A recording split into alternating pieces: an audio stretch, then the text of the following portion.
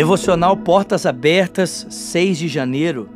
O que nos afasta de Deus? Nem murmureis, como alguns deles murmuraram e foram destruídos pelo exterminador.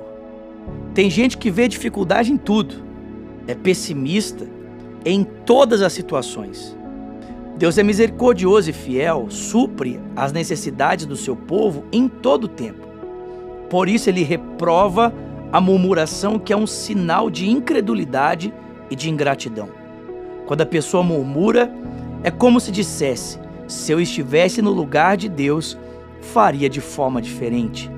Murmurar é um ato grave, é pecado e não pode ser uma prática na vida de um cristão. Paulo, nesse texto, está destacando para nós o exemplo dos israelitas. E, na verdade, ele vai dizer que devemos considerar esse exemplo para não incorrermos no mesmo erro.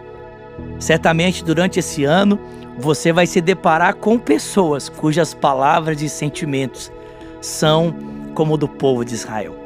Pessoas que incitam sentimentos e palavras de murmuração, de discórdia, pessoas que incitam palavras de incredulidade, sentimentos de incredulidade em relação à pessoa de Deus. Você e eu precisamos guardar o nosso coração, para que, assim como diz o Salmo de número 1, a gente não se assente na roda dos escarnecedores, não tome o caminho dos pecadores e não se detenha nos seus passos, mas que a nossa vida seja marcada como a vereda do justo.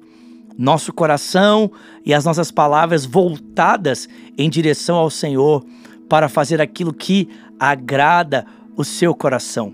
Aproveite esse dia e na sua agenda Portas Abertas, escreva pelo menos 10 motivos de gratidão. Faça esse exercício. Durante esse dia, abra sua agenda. Se você ainda não adquiriu, ainda dá tempo de adquirir para você e para o seu pequenino. E escreva 10 motivos de gratidão e transforme essas palavras no seu louvor e na sua adoração, no seu agradecimento a Deus durante esse dia.